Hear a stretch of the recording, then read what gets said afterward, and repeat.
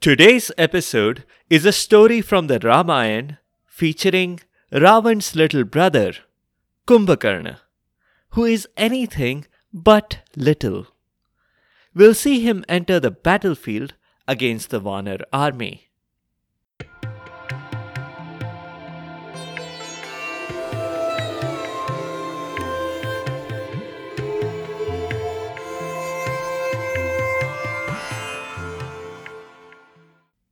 Welcome to Stories from India. This is a podcast that will take you on a journey through the rich mythology, folklore, and history of the Indian subcontinent. I am Narad Muni, the celestial storyteller and the original Time Lord. With my ability to travel through space and time, I can bring you fascinating stories from the past, the present, and the future. From the epic tales of the Mahabharata and Ramayana to the folk tales of the Panchatantra, to stories of Akbar Birbal and Tenali Raman, I have a story for every occasion. The purpose of the stories is neither to pass judgment nor to indoctrinate. My goal is only to share these stories with people who may not have heard them before, and to make them more entertaining for those who have. First of all, I wish you all a very happy and prosperous new year. Of course, being a time traveler, I know exactly what is going to happen this year. But it doesn't matter, because I can't reveal anything. Anyway, let's jump into today's story. We are continuing the Ramayana. The Ramayana is one of two major epics in Indian mythology. The other is the Mahabharata, which we have also covered on this show. The Ramayana begins in Ayodhya with Ram as its crown prince. He would have gone on to be king, but his stepmother, Kaikeyi, forced him into exile for 14 years. Ram went, but not alone. His wife Sita and his brother Lakshman went along too.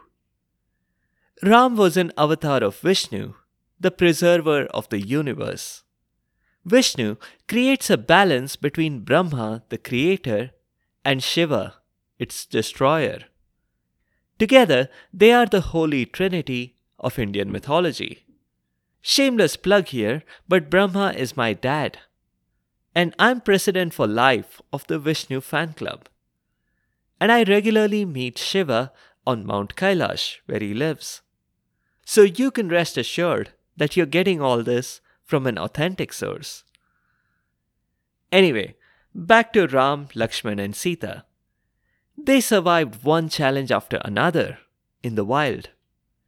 Demons and demonesses were constantly trying to either eat the trio or to kidnap and enslave them. The three of them managed to fight off all such challenges. And then events took a much darker turn when Ravan abducted Sita. Ravan was the ruler of Lanka and the mega villain in this epic. He was full of superpowers, which meant defeating him was virtually impossible. Imagine Lord Voldemort with 10 heads, so 10 times as evil, and without any Horcruxes and any other weaknesses. Sita had been kidnapped without so much as a ransom note, about a drop-off point in some abandoned fort or some such sinister location. Neither the police existed, nor the CBI, nor the Gumshida Talash Kendra. So Ram and Lakshman got help from the next best option, the Vanars. These Vanars were a kingdom of monkeys, led by their king Sugriv. Most of the actual help came from Hanuman, who was Sugriv's advisor and right-hand Vanar. Hanuman found Sita in Lanka. He delivered Ram's words of support and delivered Sita's return words of support back to Ram. Burning down Lanka and getting the inside scoop on Lankan defenses were just side quests in his mission. Ram, Lakshman, and all the Vanars crossed the ocean to get to Lanka. That part was especially hard because first they had to build a bridge across the ocean, which any civil engineer will tell you is hard enough now, and was much harder still in ancient India, given most construction equipment hadn't been invented yet. Ram was joined by Vibhishan, one of Ravan's brothers, who switched sides. The Vanars and the Lankans dove into battle. Ravan's son Indrajit had achieved what he thought was victory when he very badly hurt both Ram and Lakshman. Luckily for them, Garud, the king of the birds and Vishnu's mount, jumped in and rescued them. In an act that probably inspired what Fawkes the Phoenix does in the second Harry Potter book. The battle started to go against the Lankans after that. Ravan entered the battle himself and made quite a splash, but Ram kind of embarrassed him on the battlefield. We'll continue the story there. Ravan was furious. Things were bad. Really, really bad. His army wasn't just decimated. Decimation means only a tenth of his soldiers were lost. But Ravan had lost many more than that. He had lost a bunch of generals as well. He had tried to disrupt the proceedings by entering the battle himself. But Ram and even Hanuman had absolutely humiliated him and rubbed his noses in the dirt. All 10 of them. And that wasn't the worst of it. The thing that had Ravan climbing up the walls was the fact that the Lanka Times had written a hit piece criticizing his leadership. The journalist asked, "How many more lives are you going to lose for the sake of one measly hostage?" The smart money would have been on them exiting this whole princess abducting business.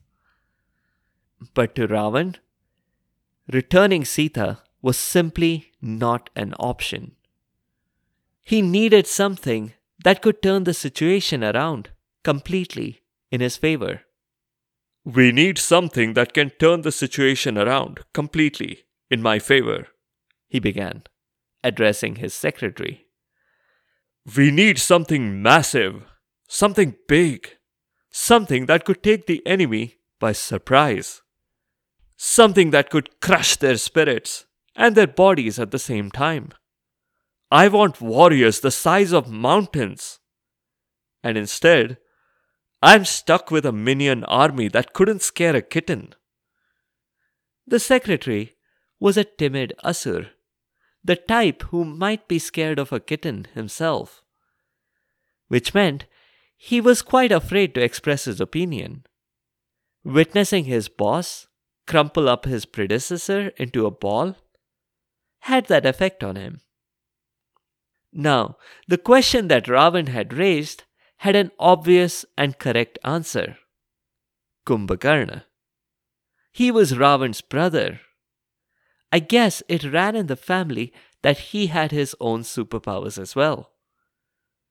Kumbhakarna literally means pot-eared. I couldn't tell you if his ears were really shaped like a pot or not, but what I could tell you is that the size of those ears were certainly larger than a pot of the extra large variety. And it wasn't just his ears that were outsized. Kumbhakarna was several stories tall. And he had biceps the size of elephants. Imagine Ant-Man in his largest size, and then double that. No, hang on, maybe triple that. Ravan was still trying to be creative. "What if we release the Kraken? Admittedly, we'd first have to find a Kraken, train it, and then take the Vanars to the sea. They might not want to go." "Never mind.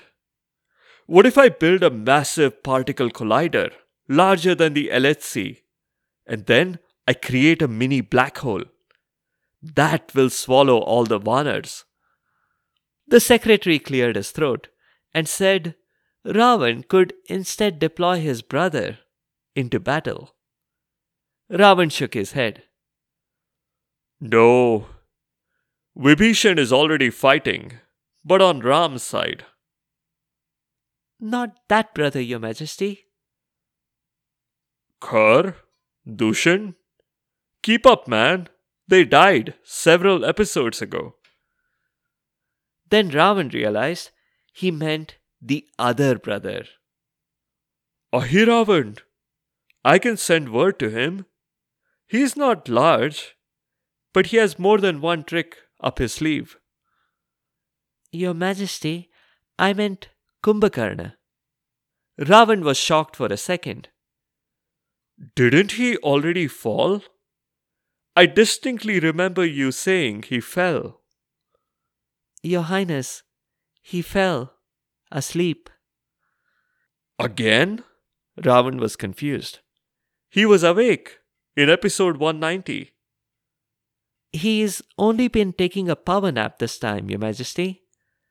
The secretary further added that Kumbhakarna was a bit like a computer. Unless someone was interacting with him, he'd doze off within 10 minutes of inactivity. The secretary added that after episode 190, Kumbhakarna had had a light snack. Nothing much, just a few hundred dosas, a few tubs of sambar and chutney, some grain silos full of rice. Ah, so is that why the farmers were complaining about a food shortage back then? I might have known. But it doesn't matter. We still have Kumbhakarna. He's exactly what we need to crush this enemy. Indeed. This was good news for Ravan, and the impromptu bhangda that he launched into was quite justified here, from his perspective. Remember the superpowers that I said Kumbhakarna had? It was already nearly impossible for him to be defeated. And if Saraswati hadn't intervened, it could have been a lot worse. More on that in a bit. There was just one teeny tiny problem. Waking up Kumbhakarna was not easy. They started with alarm clocks. They tried to shake him awake. They played trumpets and banged drums. But Kumbhakarna continued to sleep. You could say that Kumbhakarna slept like a log, except logs don't snore as loud. But it wasn't Kumbhakarna's fault. He hadn't intended to be such a heavy sleeper. You see, the story goes that once in the days of normal sleep patterns, Kumbhakarna had performed a yajna, which is an elaborate ritual to call on a deity. If you've heard previous episodes, you'll know that Brahma, the creator of the universe, is the easiest to please out of the Holy Trinity. Brahma appeared, and he was ready to grant Kumbhakarna whatever he wanted, other than immortality. Indra, the chief of the Devs and the ruler of Swarg or heaven, had some advance warning that Kumbhakarna was going to ask for Indra's throne and for the annihilation of the Devs. Maybe Kumbhakarna shouldn't have announced his intentions all over the ancient Indian version of social media. Indra was obviously worried. He got help from Saraswati, the goddess of knowledge, music, art, and learning. Saraswati secretly twisted the words that came from Kumbhakarna's mouth. So instead of asking for Indrasan and Nirdevatvam, he asked for Nidrasan and Nidravatvam. Indrasan is the throne of Indra, and Nidrasan is a bed for sleeping. Similarly, Nirdevatvam means the absence of devs, basically annihilation. And Nidravatvam means sleep. Brahma granted the spoken wish instantly. With these long, complicated Sanskrit words, maybe Kumbhakarna would have gotten them wrong, even if Saraswati hadn't intervened. Ravan cried foul and demanded a third umpire review. Kumbhakarna couldn't appeal because he was already asleep. Under Ravan's appeal, Brahma relented. But he only relented so far as to change Kumbhakarna's sleeping pattern to just 6 months each year. But as we have seen, Kumbhakarna did, in addition, grab a power nap here and there. Frustrated by his inability to wake up his brother, finally and reluctantly, Ravan gave the order to bring on the elephants. These were particularly wild elephants. The order was given reluctantly because the last time they had to do this, some of the elephants had developed trauma. So much so that Ravan had to allocate a chunk of the government budget towards an elephant therapist. But it worked. For Kumbhakarna, being trampled by wild elephants was the equivalent of getting a massage. He yawned and woke up slowly and asked what year it was. When he was told, he expressed considerable surprise that it had only been a few days since he went to bed. "I didn't catch anywhere close to 40 winks. Maybe a wink and a half at best." Ravan said that he was frightfully sorry for disturbing Kumbhakarna's beauty sleep. But they were facing an existential crisis here. Kumbhakarna listened to all the latest news to catch up. In between a couple of yawns, he said to Ravan that he could see why Ravan was asking him to enter battle, but he also didn't want to make a rash decision. Could he sleep on it? "Of course not," Ravan said. "We are not going to last 1 month, let alone 6. "Fine, I'll do it," the giant replied. "But brother, haven't you wondered about being on the wrong side here? You abducted that woman. Her husband is completely justified in coming here to attack us. You're still rejecting all calls to turn her over. Doesn't your conscience bother you? How do you sleep at night?" "I sleep like a baby," Ravan said. "Babies don't necessarily sleep the best," Kumbhakarna observed, despite how the saying goes. "But I get your point. I may not agree with you, but I will fight for you. By the end of the day, the war will be over. I will have crushed the enemy." Big words, Ravan thought. But if anyone could deliver, it was Kumbhakarna. A few minutes later, Kumbhakarna was in battle armor.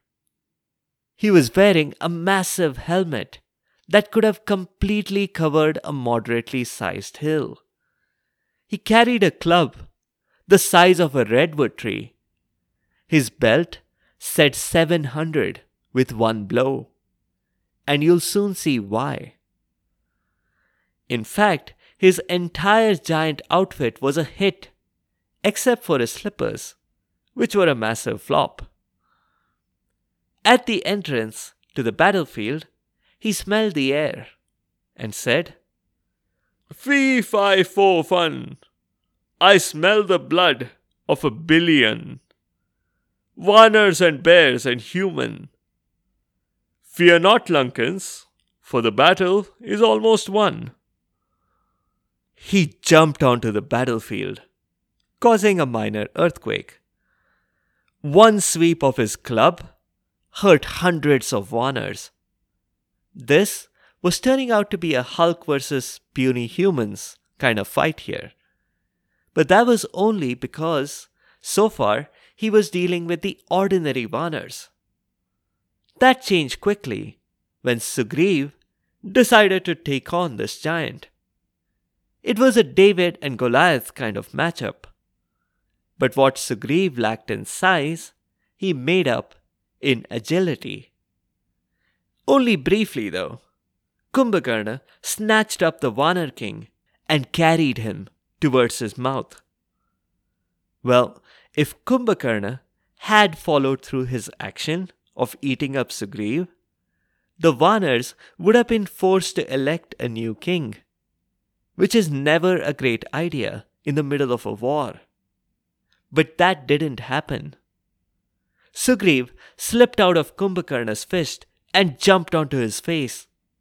With his sharp teeth and nails, he tore off Kumbhakarna's ears and nose. Sort of like what Lakshman had done to Shurpanakha, except Sugriv didn't use a sword. Kumbhakarna was enraged and stomped on the ground, taking out a few hundred more Vanars. He grabbed Sugriv again and flung him with all his might towards the ground. A move that would have sent the victim deep underground if it had been an ordinary human or Vanar. But Sugriv, the son of the sun, was not ordinary. He bounced like a ball, and he went off to find Ram. Lakshman was the next one to engage Kumbhakarna in combat. He fired a volley of arrows. Unfortunately, every single one of them only hit Kumbhakarna's armor. "You've given my armor a nice new coat of all these arrows."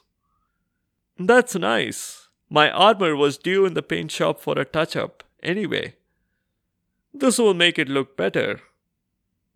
But Lakshman wasn't interested in discussing trends in battlefield armor fashion. He fired more arrows without any luck. "Look, Lakshman," Kumbhakarna said, "I'd love to keep fighting you, but I must find Ram. You're just here to stall. If I defeat Ram, the battle is over, so I'm going to go look for him, okay?" Kumbhakarna was going to march away, but before he got 2 steps, Ram appeared on the scene. As if by way of introduction, Ram fired an arrow that found a tiny gap between 2 plates of Kumbhakarna's armor. "Ouch!" Kumbhakarna screamed. Angrily, he hurled his massive redwood-sized club towards Ram. Calmly but quickly, the Prince of Ayodhya fired 7 arrows that reduced the club to smithereens. Kumbhakarna was very cross. "I had that club imported all the way from California, you know. They don't make trees that big here." "Sorry," Ram replied. "If it's any consolation, soon you won't be needing a club. Or anything else, for that matter." The giant advanced on Ram, crushing Vanars with each step. Lakshman, meanwhile, had an idea. He observed that in his mad rage, Kumbhakarna was crushing both Vanars and Lankans alike. He quickly spread the word, and at his signal, all Vanars in Kumbhakarna's vicinity suddenly climbed up the body of the giant. The effect was that Kumbhakarna's next few steps crushed only Lankans. And when he tried to smash the Vanars crawling all over him, he only managed to hurt himself, because they were pretty agile and quickly got out of the way of his blows. The giant lumbered on towards Ram. So what if he didn't have a club? he would swat Ram like a fly. But Ram had other ideas. He let loose a couple of his special arrows that neatly sliced off Kumbhakarna's arms. The giant was enraged, and he still came forward, jaws fully open, ready to grab his prey. Hey, if a T-Rex could manage with practically no arms, no reason that a T-Rex-sized Asur couldn't. Kumbhakarna leapt forward, sharp teeth glistening. But he stopped. Ram's final arrow was forceful enough to knock the Asur back. It went straight through his mouth, and instantly the giant was killed. He fell to the ground, crushing another couple of hundred Vanars and Lankans in the process. It was estimated that he killed about 10,000 Vanars. And yet, the day ended a lot worse for Ravan than it did for the Vanars. Ravan was cornered. The king of Lanka was in a tight spot. Indrajit was his only hope now. He hoped that Indrajit's invisibility batteries would be charged by the next morning. If not, they didn't stand a chance. That's all for this time. A few notes. There's a story explaining how Kumbhakarna and Ravan in previous births were actually gatekeepers at Vaikunt, Vishnu's home. They offended some people and got cursed for it. 3 lifetimes of being born as evil people, whom an avatar of Vishnu would release. That's what happened here with Kumbhakarna's defeat. Now he was free to move on to his third and final sentence. Ravan would soon join him too, but I won't say too much about it right now, because spoilers. Previous Ramayana episodes are linked in the show notes and on the site sfipodcast.com. Check them out. In the next episode, we'll do a story featuring a composer and singer and Vishnu devotee. I'm not talking about me, but about a couple of other fellows from medieval Karnataka.